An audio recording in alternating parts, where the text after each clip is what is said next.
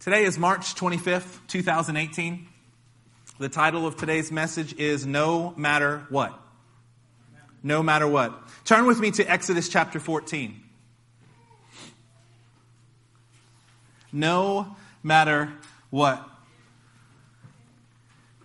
I was thinking through the past few months' worth of sermons. In December, we had a 12th round series that was teaching us how to clinch, turn, and mount an offensive. In January, we learned about the Talmudim series, about how to press in, to get taken in and attached to what God is trying to do. Since then, we've had sermon after sermon that has been provided to us to not only handle what's going on today, to not only acknowledge what we've been through in the last few days and to help us with today, it's preparing us for tomorrow. This is a season of growth. I told you last Sunday that I felt like the Lord was going to start doing miracles, verifiable healings and miracles in our midst. I heard that at the Brown home last night, we had a good old-fashioned prayer line. Had Rick be healed of a foot injury as he was taking communion after you prayed for him. If that's all you want, then we could be done and go, man, that was kind of neat. I think the Lord is requiring that we stand up, that we go forward, that we press in each and every way. Last Sunday, we learned how to kazak and a matz, so that we wouldn't have liquid hearts. On Wednesday, Pastor Matt told us why we're asking you, why we need that kazak and a matz, why we need the power. It, in fact, has a purpose. Today, I want to run through some scriptures very quickly with you because you know these. I just want to do a little rapid fire. Are you with me? Let's do a little rapid fire scriptures and see if you can tell me one of the themes of today. Exodus 14 and verse 13. Are you there? Yes. Moses answered the people, "Do not be afraid. Stand firm, and you will see the deliverance the Lord will bring you today." Everybody turn to your neighbor and say, "Stand firm." Stand firm. Turn to that other neighbor you didn't want to talk to. Say, "Don't you be afraid."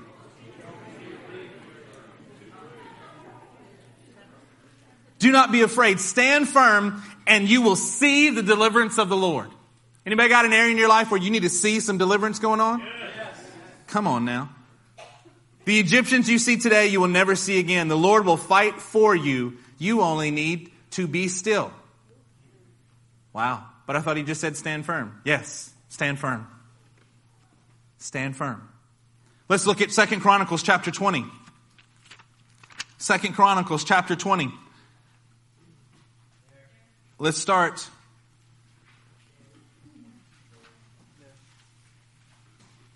in verse 17. It says this, "You will not have to fight this battle. Take up your positions, stand firm, and see the deliverance the Lord will give you. O Judah and Jerusalem, do not be afraid and do not be discouraged." Wow. What does it take to overcome fear and discouragement? A little kazak and a matz. A little realizing that he's going to help us to fight our battles. That we can, in fact, sing praises and make his name glorious because he is helping us. He is with us. He is encouraging us. He is strengthening us in every way. Your prayer time is not in vain. It may feel like it's in vain when you're praying. You may feel distracted. And it is not in vain because the Lord is with us and he is strengthening us. That as we continue to be faithful in the reps that he's giving us, just be faithful. Just continue to be faithful and stand firm. And let's see what the Lord does in our midst. He's beginning to stir some things in us. He's definitely stirring some things for our team. He's definitely giving insight. He's definitely causing the right connections. But what about us here? Turn to Isaiah chapter 7, verse 9. Isaiah 7 and verse 9.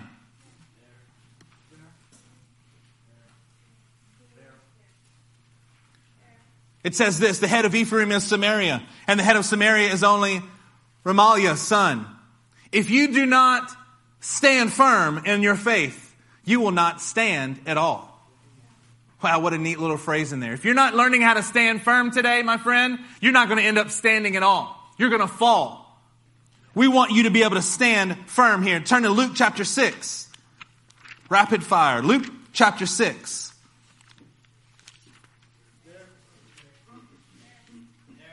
Let's start in verse 6. It says this. So Jesus went with them. He was not far from the house. I will now get into the correct chapter. Y'all are so sweet. Y'all just went, sorry, wrong page. On another Sabbath, Luke 6:6, he went into the synagogue and was teaching, and a man was there whose right hand was shriveled. Maybe he was kind of like Ehud or something. The Pharisees and the teachers of the law were looking for a reason to accuse Jesus. Well, that's kind of fun, huh?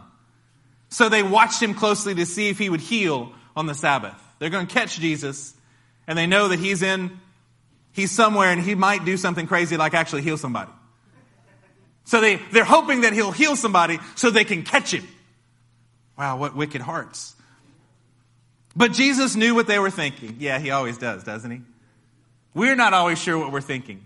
Sometimes we explain our thoughts in their one way, but Jesus always knows exactly what they were thinking, and said to the man with the shriveled hand, "Get up and take your stand in front of everyone." Now, we're talking about Jesus. We're talking about the Pharisees. They're trying to catch him. Can you just put yourself in the man with the shriveled hands position for just a minute? You know, it's kind of like you would do, have a first-time guest and you have them come up on stage and talk, right? Let's highlight the guy who's new. Let's highlight the guy with his infirmity. Hey, you. Yeah, you. Yeah, you know who we're talking about. Come up and stand in front of everyone. We know what's going to happen in the story. But do you realize that oftentimes the Lord is requiring us to stand up and to follow his will before you know the outcome? Isn't that most of the time? Stand up. Have faith in what I'm doing. You keep praying. Why? Because we don't see anything. Yeah, but you go ahead and stand up in front of everybody. You go ahead and declare that I'm going to start doing miracles in your midst. You go ahead and declare that I'm bringing growth to this church. You go ahead and declare. You tell them that I'm strengthening them. Yeah, before it happens, before you can feel it, before you can see it, he's starting to do these things. You tell my people to quit looking at other fields, but look at the field that he's put you in, and to cultivate the field that you're in. You do it before it looks like you should. You do it look like before anyone else can see it. That's actually, by the way, you want a secret of ministry? Secret of ministry is that you're always trying to say things that nobody else can see yet. You're always trying to tell people something that's not there yet. You're trying to warn them about something that is not yet happening, but soon will, because you can feel it from the words of the Lord. That's really what he requires of us all. We listen to his voice. We stand firm. And what happens? Then Jesus said to them, wait. He's standing there. You realize that there's no dialogue from the Pharisees saying, we're going to watch you. All this is, we know it because of the scripture gives us the picture. He tells the man to stand up, and then who does he talk to? Does he talk to the man? He talks to the Pharisees. What an interesting thing that the Lord does. I ask you, which is lawful on the Sabbath? To do good or to do evil? To save life or to destroy it? He looked around at them all and then said to the man. Now, we picture Jesus as so meek and mild. One of my favorite songs right now is The Lion and the Lamb. I love Jen's summation of it is that Jesus Christ is both the lion and the lamb. He is overcoming demonic forces and giving our men such a gentle, soft heart towards the lost. I love both aspects of it. It's not an either or, it's a both and kind of thing. But he looked around at them all. Jesus is being a bit of a lion here. He's about to heal a guy and be very gentle, and it's going to be wonderful. But they're standing in his service. And he gets the guy with the shriveled hand and he stands him up in front of everybody and says, so, which one's better? Is it okay for me to heal or save? He asked them this, and then he looks around at them. He looked around at them all. What kind of look would Jesus Christ give you if you're a Pharisee and you're trying to catch him heal someone, and he's actually going to heal someone right in front of you? You want to catch me? You think you're going to trick me into something? Here's your chance. I'm going to go ahead and give it to you right here. But I'm going to put it in a way where you're going to understand that this man standing is standing by my word. He said, then stretch out your hand, man. he did so and his hand was completely restored.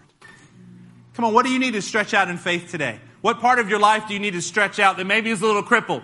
That maybe is somehow shriveled, that it should be more, it should be stronger. You should be able to do more with it, but you can't right now. And Jesus is saying, would you stand firm? If you will stand firm, you will put yourself in a place that I can call out to you and say, now, stretch out your hand. Amen. Stretch out your hand. Stretch out your faith. Stretch out your actions. Stretch out your deeds, and I will do something miraculous in you. He didn't say it was going to gradually get better over time. He said, you stretch it out, and it was completely restored. If you've ever had a broken arm or a broken limb, you put it in a cast, what happens? You get muscular atrophy. Your muscles shrink and shrivel because you're not using them. Apparently that's not the case here. It's not just that his arm stretched out, it's that his arm stretched out and was completely made right. Amen. Come on, there's some areas in lives in this room that needs to be stretched out and be completely made right. Amen. You know what that requires of us? Stand firm. Come on, look at your neighbor and say, stand firm. Let's turn to Revelation chapter 2. Revelation chapter 2. Let's look at verse 10.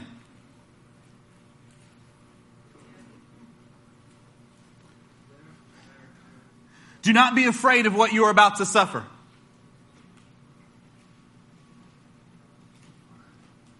Do not be afraid of what you are currently suffering. Hey, how about you just not worry about suffering at all?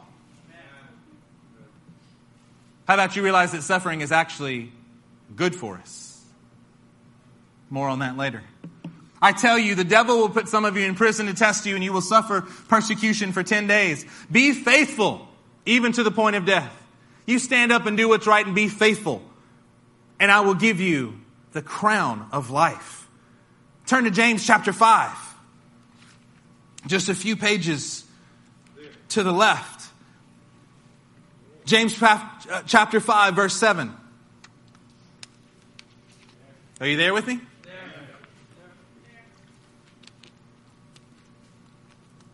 Be patient then, brothers, until the Lord's coming. See how the farmer waits for the land to yield its valuable crop, and see how patient he is for the autumn and spring rains. I hadn't intended on talking about this verse, but I want to highlight it to you in light of Miss Joe's prophecy to us this morning. Be patient then, brothers, until the Lord's coming. See how the farmer waits for the land to yield its valuable crop, and how patient he is for the autumn and the spring rains.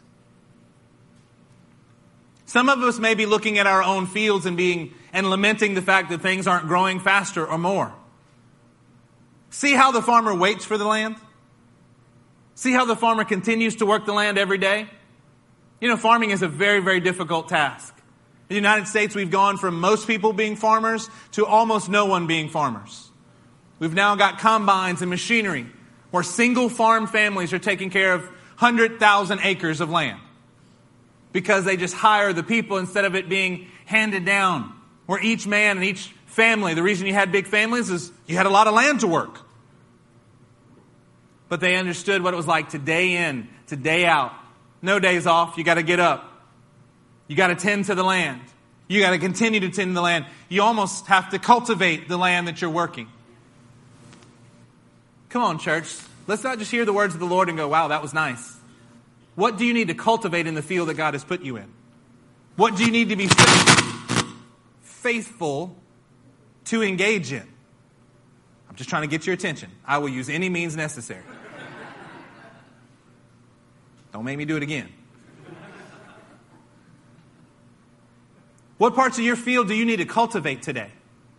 That you need to get with every single day, that you need to work on, that you need to think about, that you need to sow and invest in and take the weeds out? What part of your field must you cultivate today?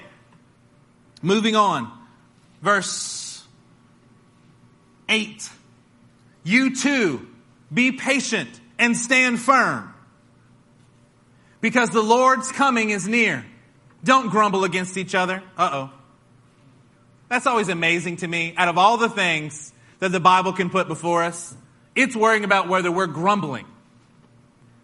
It matters to the Lord if you are grumbling about your current situation. If you're grumbling about how tired you are. If you're grumbling about your life and what it is. The Lord cares about that and says, don't grumble.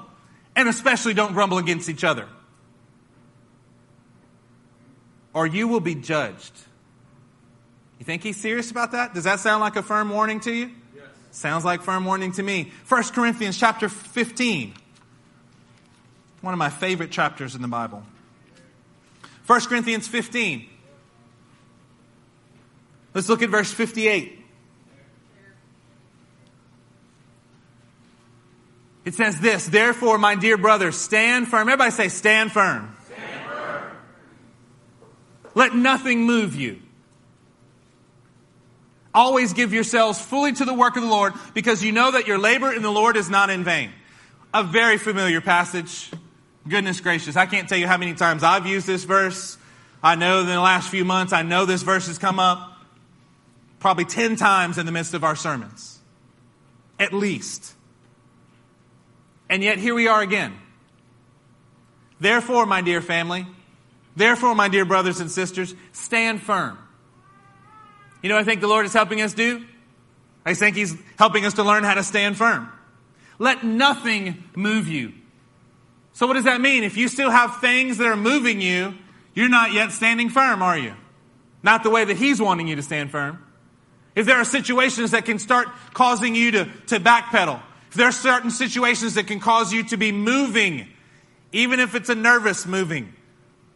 I love little kids. I love to see okay, stand right here. They can't. It's a difficult thing to stand still, to stand firm. Just stand right here and don't move. Some of them, their eyes will start twitching. Right? One of Rob's sons, love him. He'll do that. You're like, stand firm, stand right here and look at me. And you will even have your hands on either side of his cheeks. And he'll start looking with your eyeballs. Look at me. It's funny, right? It's a kid. We all love it. It's great. Yeah, the Lord is saying, stand firm. Let nothing move you. Let absolutely nothing move you. Always give yourself fully to the work of the Lord. Now that sounds easier than it is, isn't it? You're always going to give yourself fully to the Lord. What does that mean? It means you're going to get tired. It means you're going to get worn out. It means you're going to have to learn how to be, instead of something that's only receiving, this giant vessel that's supposed to get poured into. When you start giving yourself fully to the Lord and he starts flowing through you, you know what happens? You don't have enough time to keep very much for yourself, do you? You're always looking to pour out, to pour out, to pour out, to pour out. Why? Because you're giving yourself fully to the work of the Lord. Boy, that's an important thing for us to learn. When you give yourself fully, you know what happens? Is if we're not careful, we want to give a little bit less than fully. But there's no room for less than fully. That's not what this scripture says. Always give yourselves fully to the work of the Lord. Why? What's the last phrase? Because you know. Everybody say, I know. I know. Everybody look at your neighbor like, you know it too. You know that your labor in the Lord is not in vain. You know. It's been made known to you that what you are doing is not in vain. So when you're praying, when you're trying to get your home in the right order, when you're trying to figure out what the Lord is doing in your job. How many people need some prayer for jobs right now? Yeah.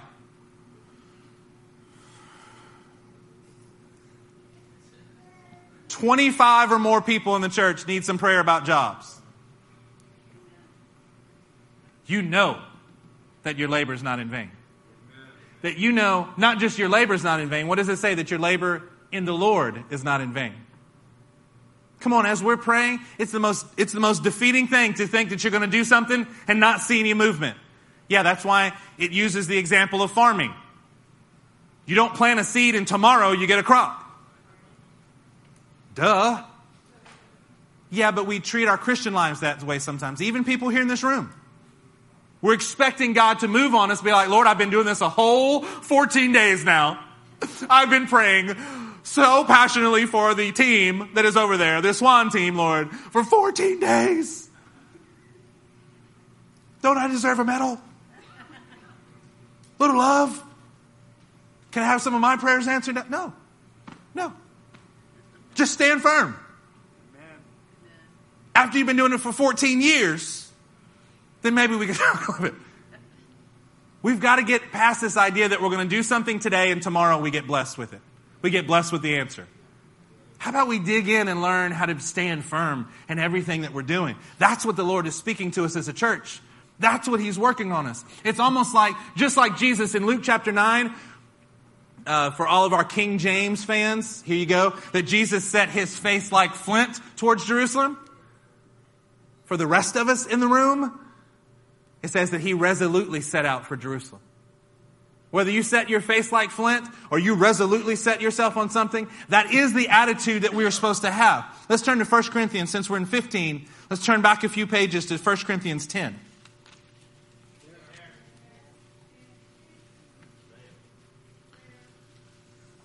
Now that we've established that we're supposed to stand firm in Christ, to let nothing move us, because we know that the Lord will work on our behalf. Let's look at 1 Corinthians chapter 10 and verse 11.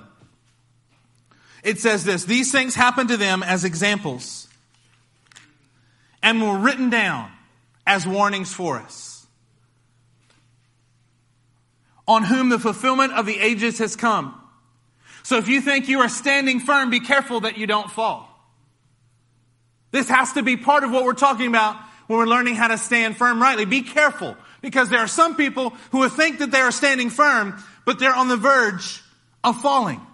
No temptation has seized you except what is common to man. You are not in a situation that has never been heard of.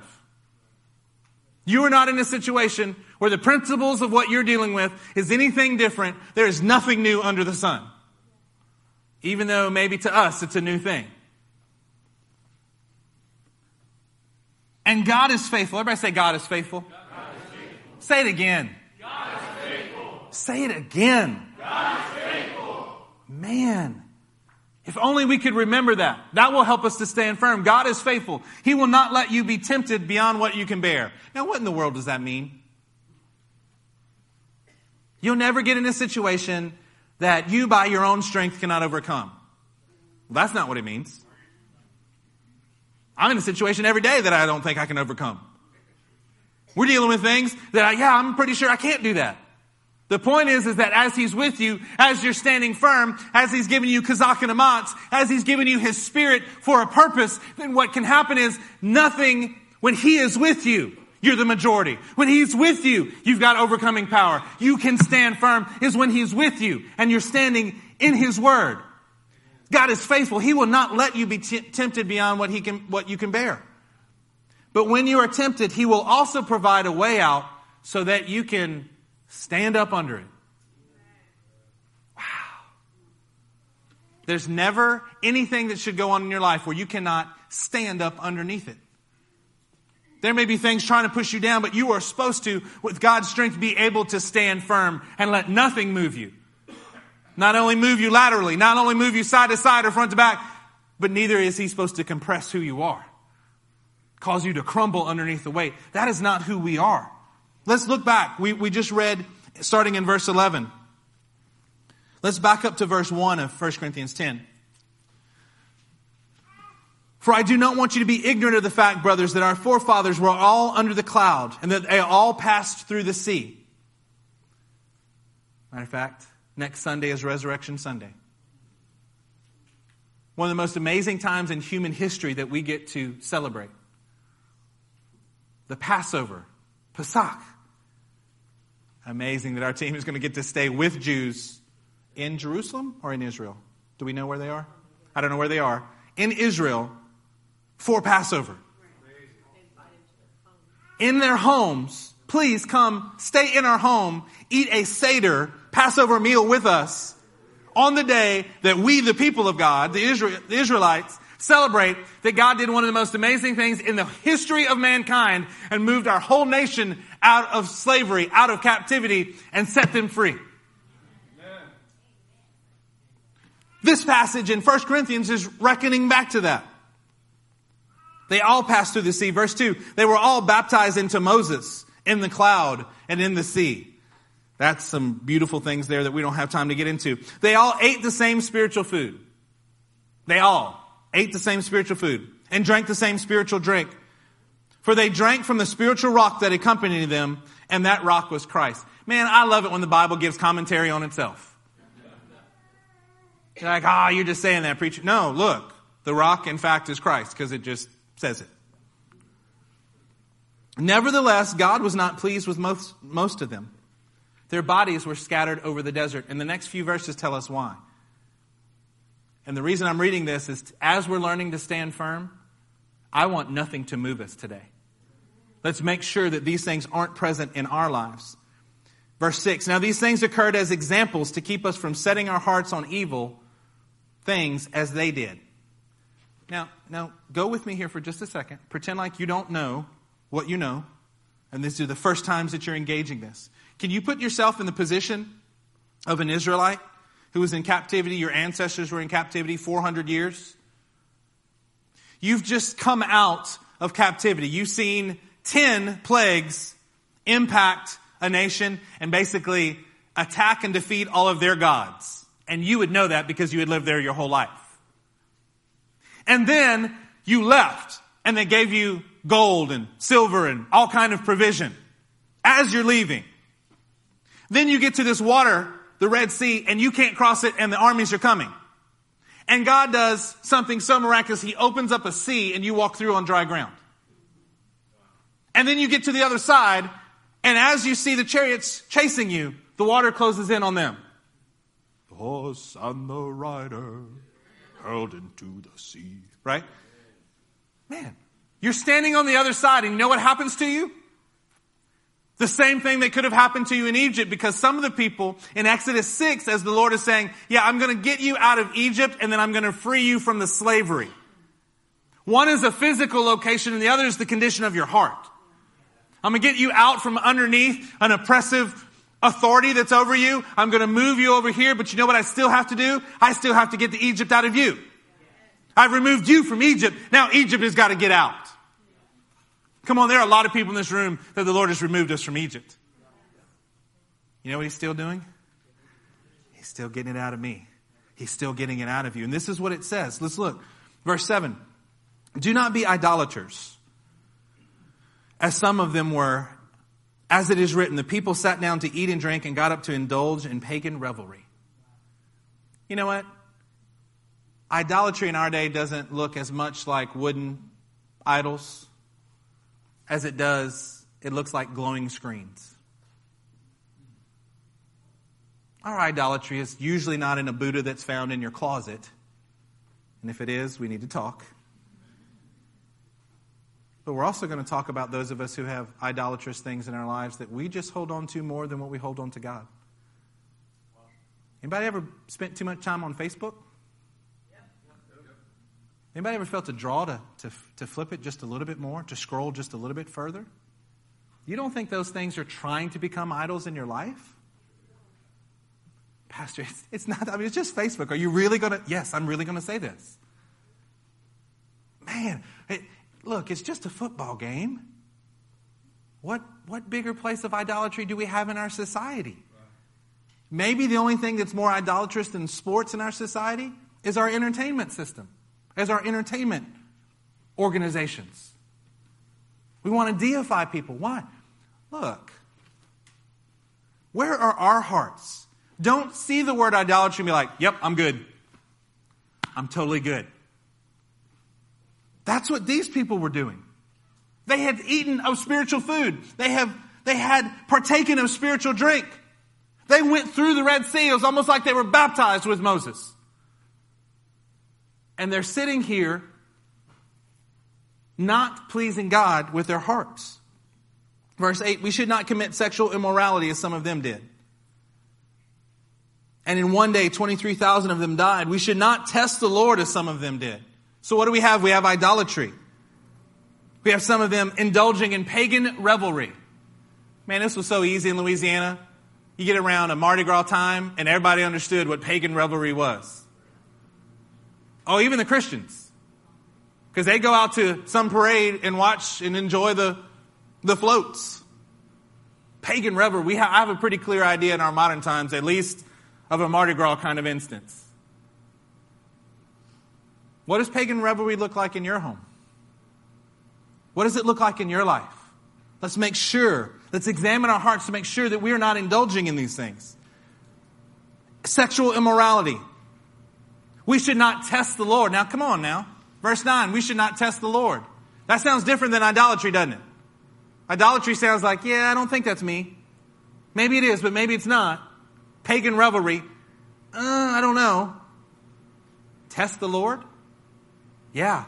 How do we test the Lord? Come on, church, how do we test the Lord? Don't we look at our field that we're in? Don't we look at the field that we're in and presume that we should be in another field? Don't we question the things that God has already told us? Aren't we testing the Lord when He instructs us to do something and we decide that He meant for 3 days? He meant a long weekend? He meant until the time something else replaced that? Are we not testing the Lord in these things? And do not grumble, as some of them did. I'm not even going to ask you to raise your hand that if you've ever grumbled. I'm not even going to ask you to raise your hand if you've grumbled in the last few days. Do you see how clear the Word of God is to us? Now let's look at verse 11. These things happened to them as examples. They happened to them as examples. Why? Yeah. We're looking at the Word of God so that we won't replicate these things. So that we won't be like some of the people who were there with Moses saying, yay, our deliverer, our savior, our freedom. Thank you so much, Moses. And 3 days later, they're asking that God kill him. They want to kill him. We're out of water. I don't have what I need anymore. You're no longer the savior. We should go back into the slavery that we were in. Same group of people. In John chapter 12, what are they crying out as Jesus enters into Jerusalem? Hosanna, come save us now. Save us quickly. We love you. You're the best. You're awesome. Can you come touch my baby? Can you high five me? Can you bless me? What are they crying mere days later? Crucify him. Come on, we can't be those people who in 1 minute are saying one thing and in the next we have drastically shifted. These are examples for us that we might be able to stand firm in the Lord. Let's turn to Romans chapter 15. Romans chapter 15.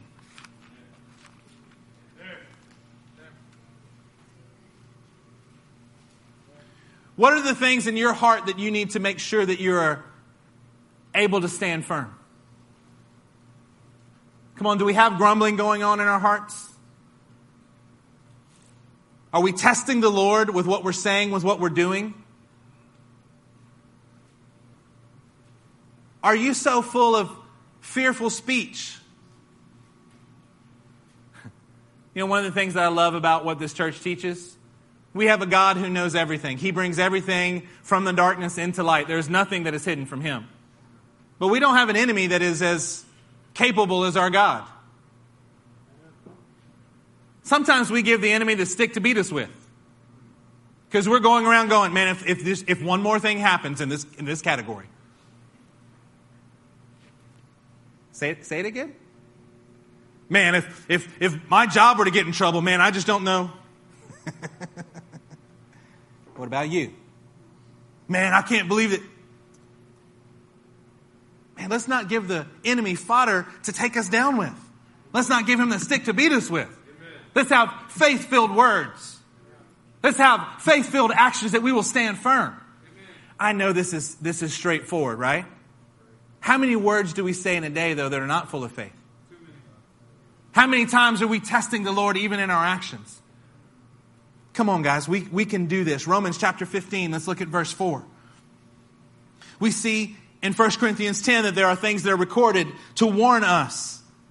Let's look at Romans 15:4. It says this, for everything that was written in the past was written to teach us. Everybody say teach us. Teach us. It's not only to warn us, but it's to teach us. That's what the Word of God does. It instructs us. It corrects us. It rebukes us. It trains us in righteousness. For everything that was written in the past was written to teach us, so that through endurance and the encouragement of the Scriptures, we might have hope. Come on now. This word of God is here to teach us through the encouragement to have endurance and the encouragement of the Tanakh. The encouragement of the Older Testament, that we might have hope. Joy, can you put up the first slide? What I think is the first slide. One of the things that it says here is to teach us so that through endurance, hupomone. You know, Pastor Matt had a sermon about a month ago. I think it was on February 18th. Day after February 17th, where we were in Mexico. Where it was called Baptism and Perseverance. I want to encourage you to listen to that again this week. In that sermon, he said, hupomone. He gave us another definition for hupomone.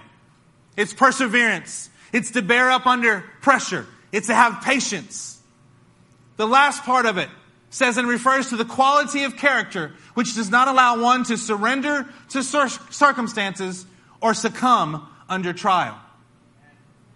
Hupomone is the quality of character that just doesn't quit. Come on, do you have hupomone today? Do you have enough character in you that just won't let you quit? Let me say this another way. How easy it is for you to quit something? We're in a generation that it's easy to quit. We can't even, you're not even on the scale yet because people quit things so quickly. How easy is it for us to quit? Or do we have hupomone? Do we have that quality of character that just says, I'm not going to quit.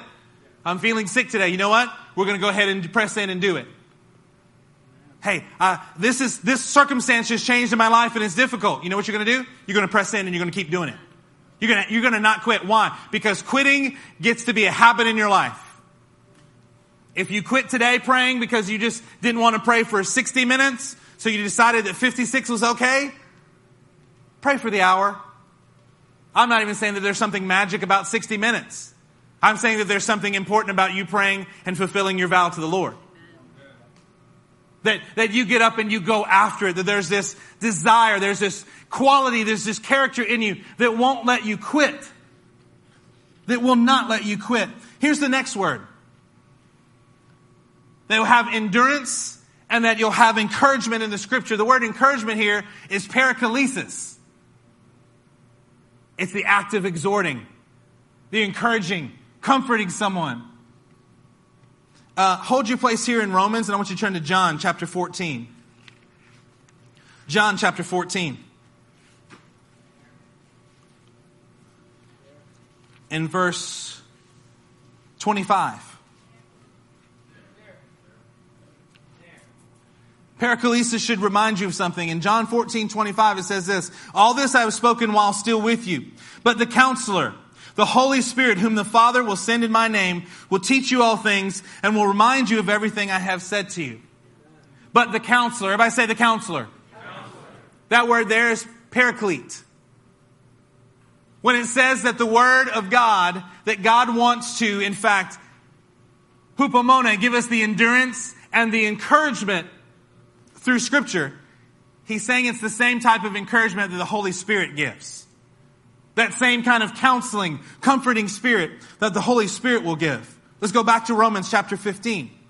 For everything that was written in the past was written to teach us. Everything that was written, good, bad, and otherwise. So that through endurance and encouragement of Scripture, we might have hope. Hupomone, by the way, is always connected with hope in the Newer Testament. Also connected in the Older Testament as well. Verse 5, may the God who gives endurance and encouragement give you a spirit of unity among yourselves as you follow Christ Jesus. I think that's kind of an interesting thing.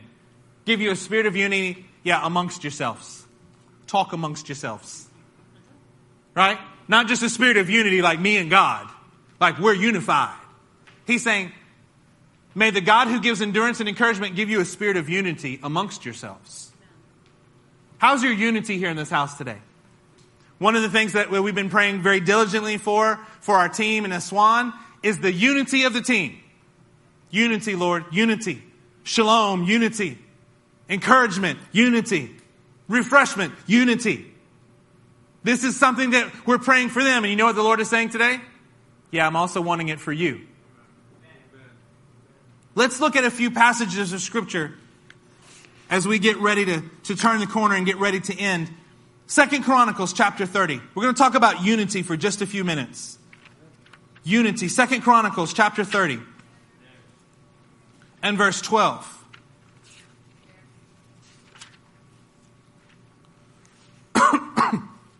Excuse me.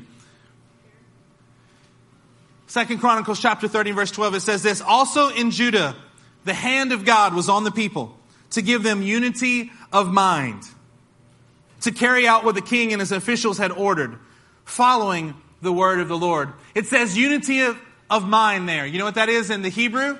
It's the echad lib. It's oneness. It's a plural unity in the center of your being. It's not just all that we think the same thing.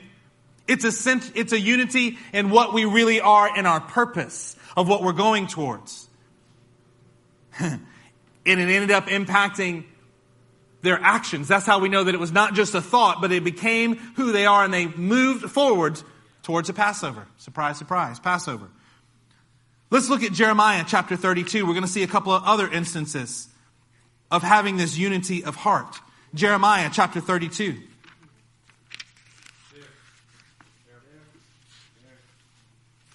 Verse 38.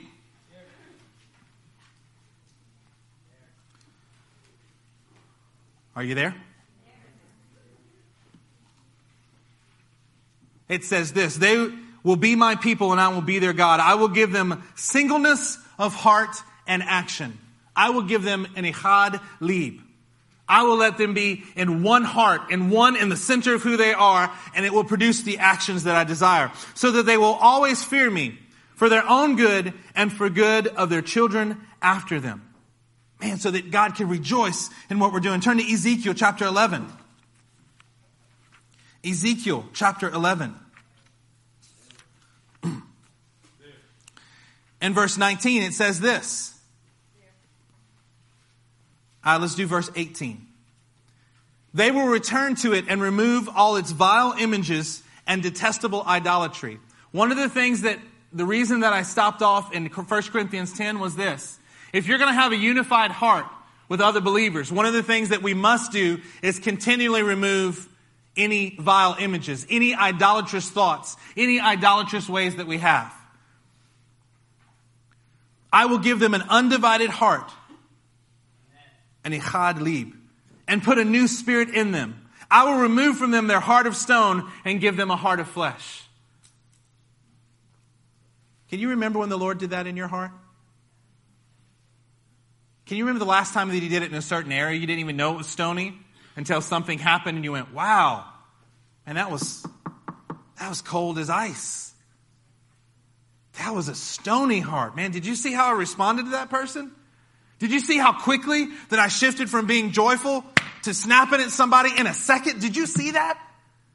Maybe you didn't see it, but I sure realized that there was a stony part in my heart, and the Lord needed to remove that stone and replace it with flesh.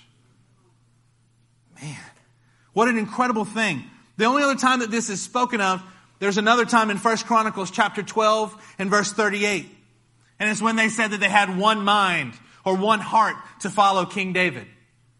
Having one heart always produces actions. Having a unity of heart always produces action in a group. It always does. Come on, say it with me. Always. Always. One heart, a unity of heart always produces actions in us. Let's turn to Psalm 133. Psalm 133. These are the examples. If you look in a concordance under the word unity, these are the first 7 examples that you get. From Chronicles 30 to Psalm 133. How good and pleasant it is when brothers live together in unity. It's like precious oil poured on the head, running down on the beard, running down on Aaron's beard, down upon the collar of the robes. It is as if the dew of Hermon were falling on Mount Zion. Kind of excited because I think our team hopefully will get up to Mount Hermon. Maybe they'll get to see what the dew on Mount Hermon looks like. That they'll get to stand on Mount Zion. and witness what's going on. For there the Lord bestows His blessings, even life after more, forevermore. When brothers live together in unity, there's something about being together and having the right kind of heart. Let's turn to John chapter 17.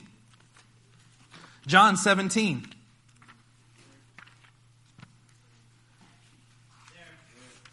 In my mind, I've titled this the unity chapter, because this is what Jesus Christ begins to pray for. John 17 and verse 20. Are you there? My prayer is not for them alone. I pray also for those who believe in me through their message. This is Jesus Christ's prayer for you and for me. That all of them may be one, Father, just as you are in me and I am in you. May they also be in us, so that the world may believe that you have sent me. Verse 22. I have given them the glory that you gave me. Wow, how glorious is that? That they may be one as we are one. I and them, and you and me. May they be brought to complete unity. Everybody say complete unity. Complete unity. The goal, this is the teleos of unity. The complete goal, everything that we're pointing towards, is to have a unity in the faith. You know how we do that? We align ourselves rightly with the Lord. If Brandon aligns himself with the Lord and is standing firm, and if Ella is aligning herself with the Lord and standing firm in obedience, and Jacob is doing the same, and Michael is doing the same, and Daniel's doing the same, you know what happens? We're all becoming unified because we're all connected to Him. We start getting closer and closer. I had one of the best compliments ever since I've been here by Susan the other day. She said, you know what? Like, it doesn't matter whether I talk to Pastor Eric or Pastor Matt or you. She's like, y'all say the same thing. I'm like, amen. I'm trying to be like these men when I grow up one day. Y'all all say the same thing. Yes, amen. It should be that way. It shouldn't just be your pastors. It should be you too. It should be Spencer. If you go get an opinion from Spencer, he should be giving you the same word that we're giving you. Why? Because we're in unity. And that's what happens when you're in unity. How many times does it happen? Prison team, you're getting ready for prison ministry. And somebody will come up after a service and tell Pastor Eric, yeah, the exact order of the scriptures is exactly what I tried to present today. Yeah, that should happen. You know why? Because we're in unity. If you're in unity with the Spirit, that starts happening more and more and more. Jesus prays that because that should be the goal. Turn to Romans chapter 15. Back to Romans chapter 15 for just a second.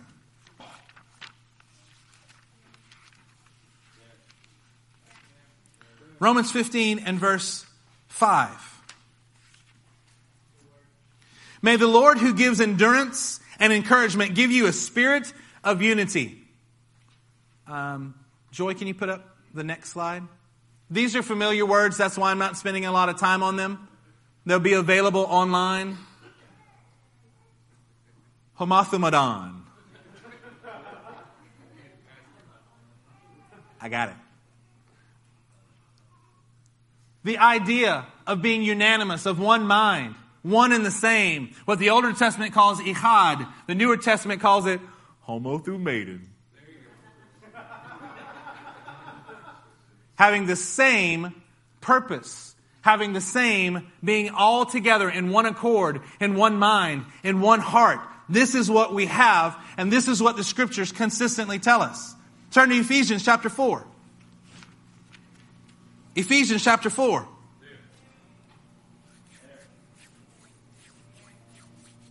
Verse 3. It says, make every effort to keep the unity of the Spirit through the bond of peace. Everybody say every effort. Every effort. What does that mean? That means you make every effort. That you do everything that you can think of and you do it again.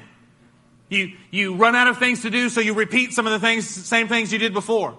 You pray and let God show you another way so that you make every effort to keep the unity of the Spirit through the bond of right order of shalom. Amen.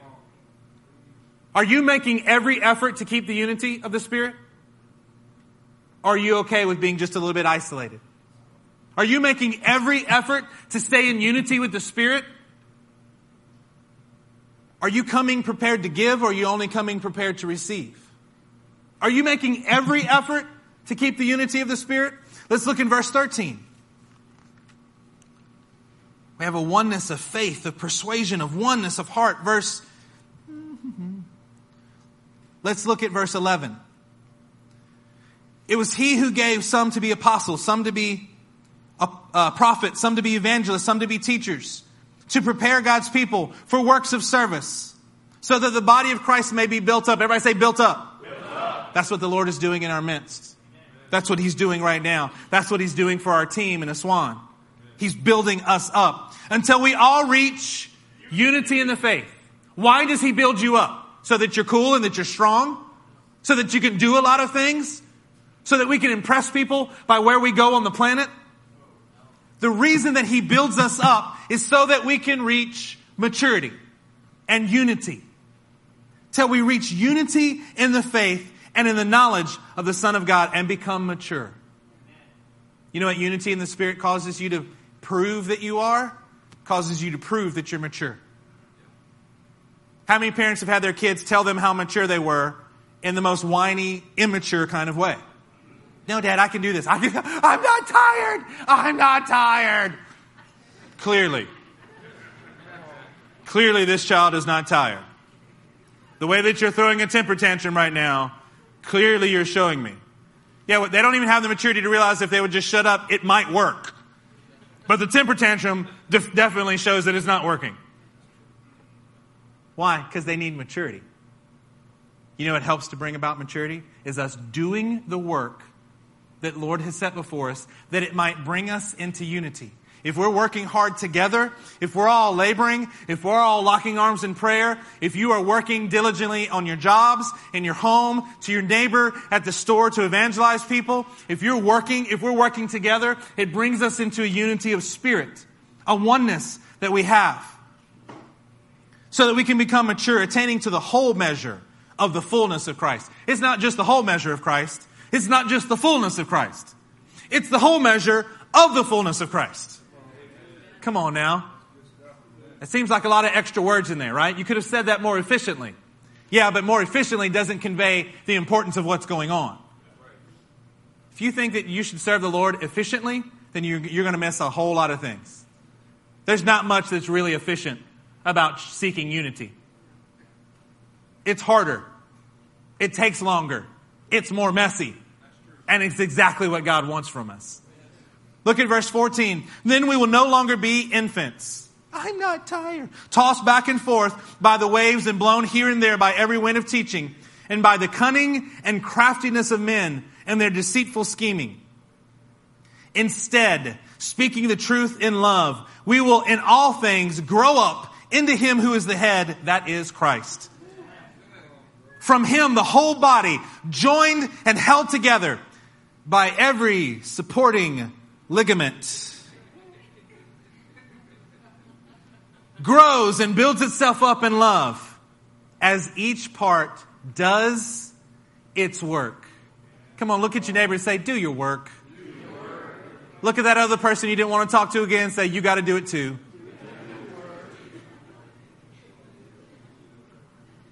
Point at yourself and say, do the work. Yeah, let's start there. You do your work. And then we can encourage those. Why? Because it produces unity in the faith. Colossians chapter 3, verse 14. We're getting close to an end here. I'm excited. We've got some good stuff yet to go. Colossians chapter 3 and verse 14.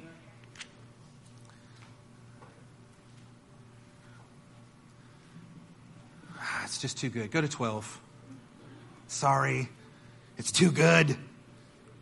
Therefore, as God's chosen people, holy and dearly loved, clothe yourself with compassion, kindness, humility, gentleness, and patience. Yeah, it's okay to be these things. You know why? Because we're talking about the lamb part of who He is. Our church is well balanced on being the lion as well. But you don't get to ignore one part because you like the other. You're supposed to do Both and, not either or. Bear with each other and forgive whatever grievances you may have against one another. You know, now that I think about it, to really be lamb-like, doesn't it take a lion kind of spirit to be able to accomplish that? If you're going to bear with one another's grievances, aren't you going to have to die to self over and over? Aren't you going to have to just learn what it's like to stand firm even when someone else is hurting? When you would rather go to sleep but they're asking you to pray with them? When someone texts you and it would be easier to pretend like you didn't see the text? Not that I have ever done these things. Isn't it easier to screen the call and say, I'm just not going to deal with that person right now? I don't want to have to put up with that, right? Yeah, that's because you've made yourself the center. How about you become the lion who can stand firm even when you're exemplifying the lamb qualities of our Christ? Bear with each other and forgive whatever grievances you may have against one another. It does not put a qualifier on that. Forgive whatever grievances unless it was a really bad grievance. Forgive every grievance unless they really deserve not to be forgiven. Forgive as the Lord forgave you. Oh, well, there's the standard. There's the righteous standard that we can hold on to. And over all these, put on love, which binds them all together in perfect unity, in a teleos of oneness. How are you going to do this? We're going to wrap all of these things in the love of Christ, and it is going to give us the goal of our oneness is this. Turn to Romans chapter 2 as we get ready to end. Romans chapter 2, verse 7.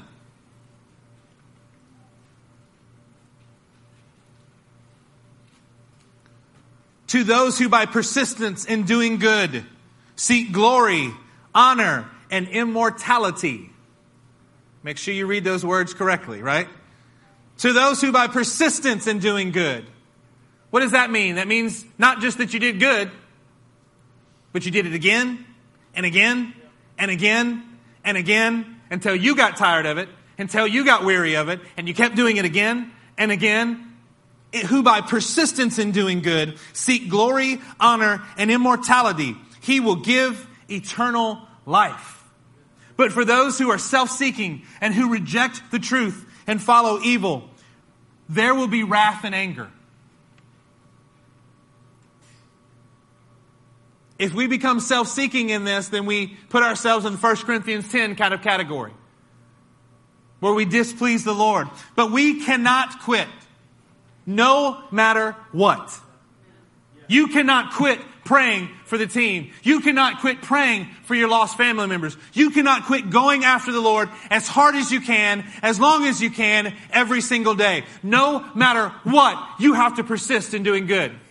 You have to demonstrate hupomone, and that will give you the hope in your salvation. That will give you the hope in His glory. That will give you the hope in His kingdom that you're looking for. You cannot quit. Not on a day that you feel good, not on a day that you feel bad. Not when your bank account is fine, not when you are so overdrawn you can't stand it. Not when you like your boss, not when you hate your boss. You cannot quit in doing what is right and doing what is good. There has to be a resiliency that grows inside of each person in this room. You have to just decide, if it kills me, I will do it right. If it hampers me, I will do it right. If it harms me, if it costs me, I will do it right, and I'll do it right again, and I'll do it right again, and again, and again. This is what makes a real child of God. This is what allows us to get together in unity, is if we persist in doing good. It will allow God to move on our behalf. Not trials, not deaths, not woundings, not persecutions, not lack, not excess. No matter what it is, we keep doing what's right because we serve a God who is worth it, and He tells us to. Turn to 2 Corinthians chapter 9. We must persist. We must not quit no matter what. 2 Corinthians chapter 2, 2 Corinthians chapter 2, verse 9.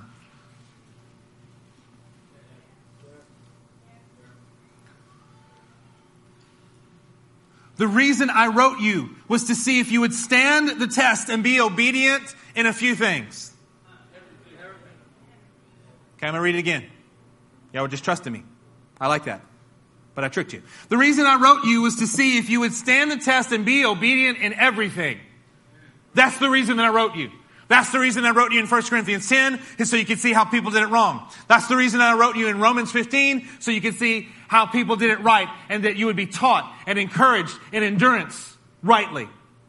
I wrote you to see if you would stand the test and be obedient in everything. How are you doing standing the test today? Can you say that you are being obedient in everything that the Lord is putting before you? If not, then this absolutely is a message for you. This absolutely is saying you've got to keep going. You've got to persist in doing what's right no matter what. If you forgive anyone, I also forgive him. And what I have forgiven, if there was anything to forgive, I have forgiven in the sight of Christ for your sake. Do you have something that you need to forgive some other people for? There are scriptures that clearly tell us if we have a gift and we're trying to bring it to the altar and you remember you have something against someone, that you are supposed to leave your gift and go make it right.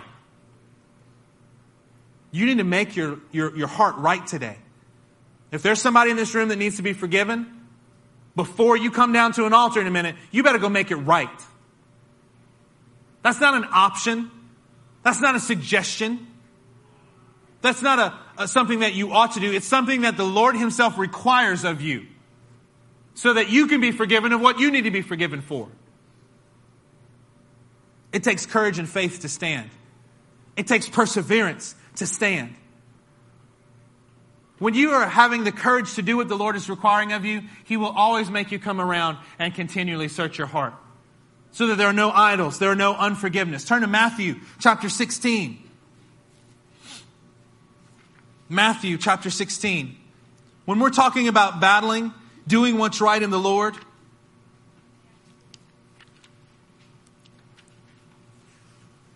to have the courage and the forgiveness that's needed are like having our right and left hands available for warfare. We both have to have courage and the forgiveness constantly. We have to have actions and a heart that stays sensitive before the Lord. We have to have a rod of correction and a staff for comfort. We have to have the lion of the tribe of Judah and a lamb that's willing to lay down his life.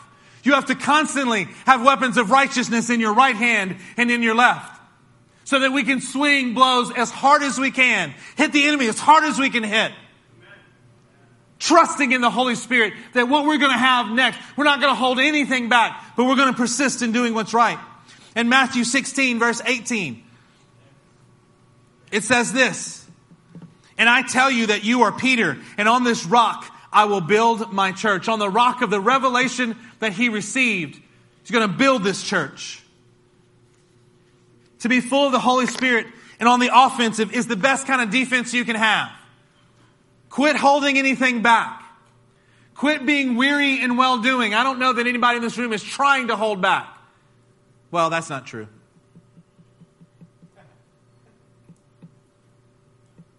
That's not true. None of us want to admit that we're holding anything back. Just having a little bit in reserve, just in case the Lord doesn't answer this next request. Having just a little bit in reserve, that in case it doesn't go the way that we think that it ought to, that we won't be embarrassed. Having just a little bit in reserve. Yeah, you need to stand firm, let nothing move you. Give yourselves fully to the work of the Lord. In every area. To be on the offense in the kingdom is the best defense. That the gates of hell will not prevail against you as you're making your attack. That you will overcome the enemy in every way. The man who is standing actually in the will of God is always a match for the enemy. When you're standing there with the Lord, you are in fact equipped to battle the enemy. Stand firm. Resist the devil. And what happens? He will flee. But you got to stand firm. No matter what. You have to be persistent in resisting the enemy. Your strength depends on your ability to stand in righteousness as revealed by God's word. Would you stand with me today?